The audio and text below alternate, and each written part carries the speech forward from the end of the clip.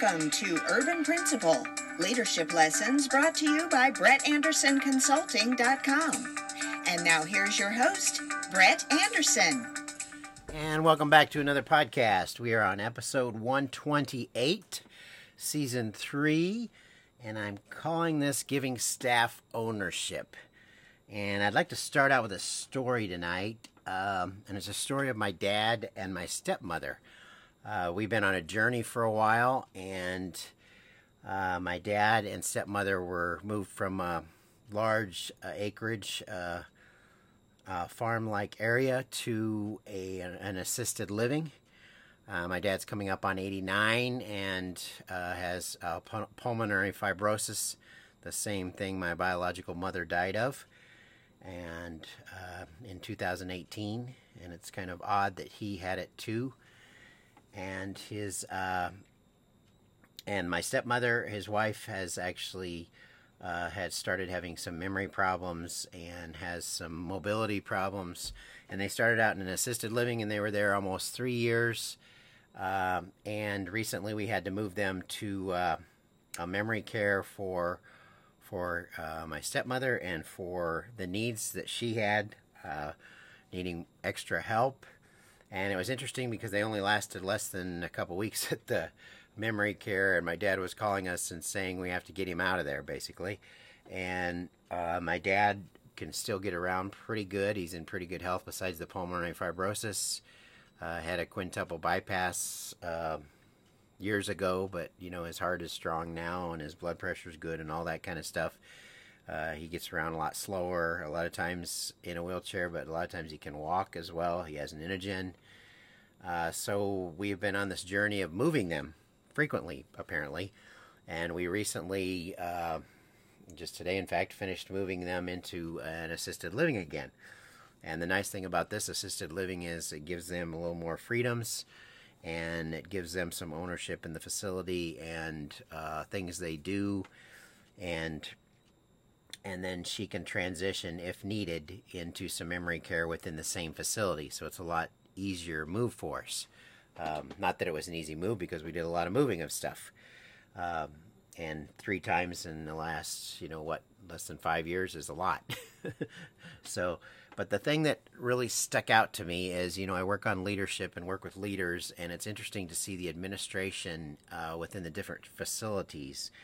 And the second one, the memory care, he wasn't wild about it. What was so interesting about it is, I always talk about giving staff ownership and making them a part of the staff and creating this we environment. And it was real interesting because my dad lost, and we said that. We said the less mobility you have and the more needs you have, the more you're going to be in the kind of care that you're not going to like, because you don't have the freedom. And you don't have, especially like a memory care and so on. And he actually, at that one, he was told they had a lot of things that kind of went wrong at that facility. And he actually had a meeting. My dad was still with it enough, unlike most of the people there that don't have a voice, or aren't able to give a voice into things. And he was able to share with administration and have a meeting with the woman and tell her some of the things that needed to improve. And he was a past administrator, school administrator himself, so he saw some of these things, and he even asked for a key. And most of them, they don't give keys to their rooms to the people that live there. And he had come from having that freedom and having a key and everything, so you have to wait for somebody to let you in your room, and then at night you're locked in your room. And there were a lot of differences in this, and that started to resonate with me because I started to see how my dad was reacting to this lack of freedom for somebody who's still very with it in his mind and somewhat his body and so on. And he had an adverse reaction to that, of course, and after meeting with her, asked for a key, and, he wouldn't give it to anyone else, and he'd have his key on him so he'd be able to get in and out. And it was interesting. She told him she would give him a key, and he never got the key. We ran into the maintenance guy and asked him about the key. He said there was one made, and then he said he'd make another one. And long story short, they were only there a couple weeks, about 3 weeks actually, before we moved him. maybe less than that actually, and we never did get a key. But I started to think about the things that we talk about too in leadership, in following through and doing what you say you're going to do. And your actions have to match your words. I don't know how many times I've told you that on this show, and her actions did not match her words. I mean, she was giving lip service and wasn't following through on the items.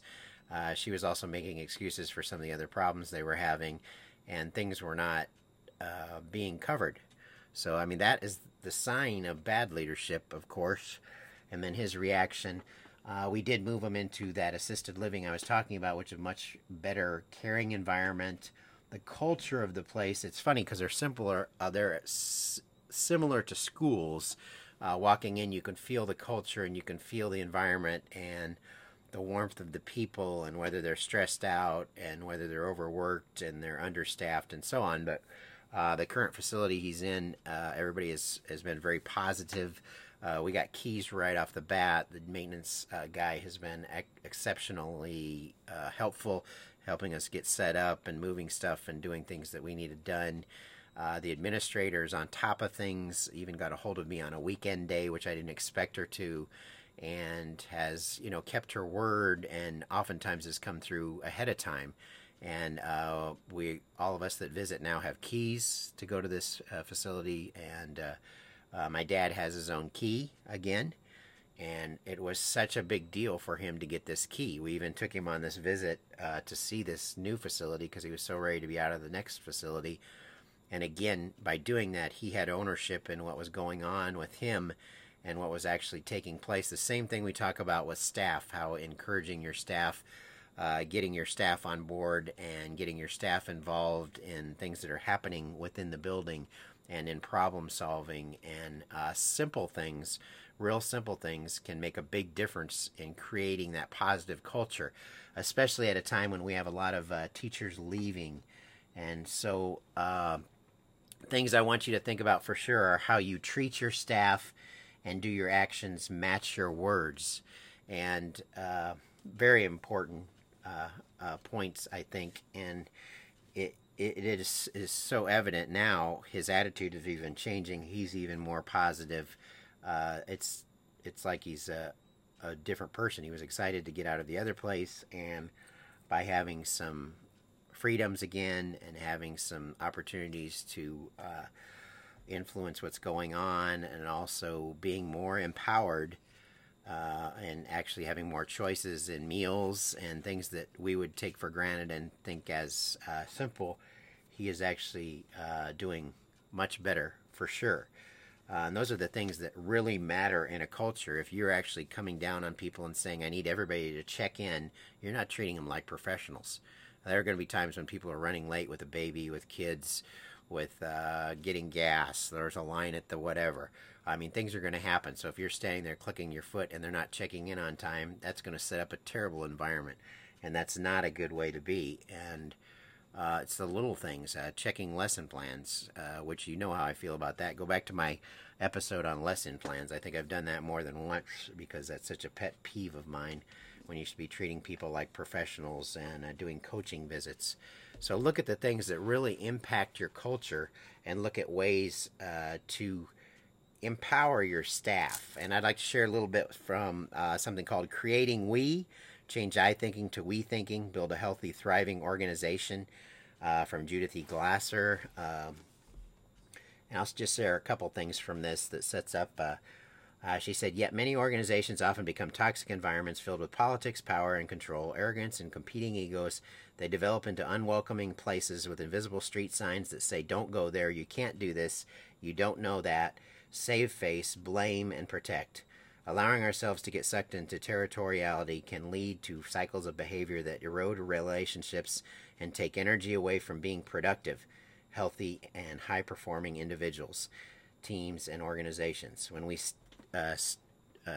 when we are stuck in the territoriality, protecting what we have and fearing loss, we are living at a low level of effectiveness, which ensures we will never achieve our greatest aspirations. In the face of negativity, positional power struggles, and self-limiting beliefs, our courage and ambition shrivel up and die. Companies lose their spirit, and mediocrity becomes a way of life, often without seeing it until the pattern becomes a death spiral. We put out the very flame we needed to thrive. So the importance of becoming a we organization. And then to wrap up tonight, I'd like to share something from John Maxwell again, and this is from the Maxwell Daily Leader. Charting the Course is the name of this. Nearly anyone can steer the ship, but it takes a leader to chart the course. Before leaders take their people on a journey, they become navigators and go through a process in order to give the trip the best chance of being a success. Navigators draw on past experience. Most natural leaders are activists. They tend to look forward, not backward, make decisions, and move on. But for leaders to become good navigators, they need to take time to reflect and learn from their experiences. Navigators examine the conditions before making commitments. Good navigators count the cost before making commitments for themselves and others. They examine not only measurable factors such as finances, resources, and talent, but also intangibles such as timing, morale, momentum, culture, and so on. Navigators listen to what others have to say. No matter how good a leader you are, you yourself will not have all the answers. That's why top-notch navigators gather information from many sources. Navigators make sure their conclusions represent both faith and fact. Being able to navigate for others requires a leader to possess a positive attitude. You've got to have faith that you can take your people all the way. On the other hand, you also have to be able to see the facts realistically. If you don't go in with your eyes wide open, you're going to get blindsided. And that was from the 21 Irrefutable Laws of Leadership. Have you taken the time to chart the course for the people you're leading? And that was from John Maxwell, the Daily Leader again. Excellent stuff. And as we wrap up tonight, I would like to remind you to keep building your positive culture and think of ways to empower your staff. And some of the simple things make a big difference to your staff and the way they feel and the way they act and the way they feel about the organization itself and the culture that you're building. So think about those things that we talked about earlier. How do you treat your staff, and do your actions match your words? And as we wrap up tonight, let's wrap up with a quote again. All my inspiration comes from life. That's how it never stops in a way. And that was Marina Abramovic. And as usual, keep promoting effective leadership through productive culture changes. And until next time, stay positive.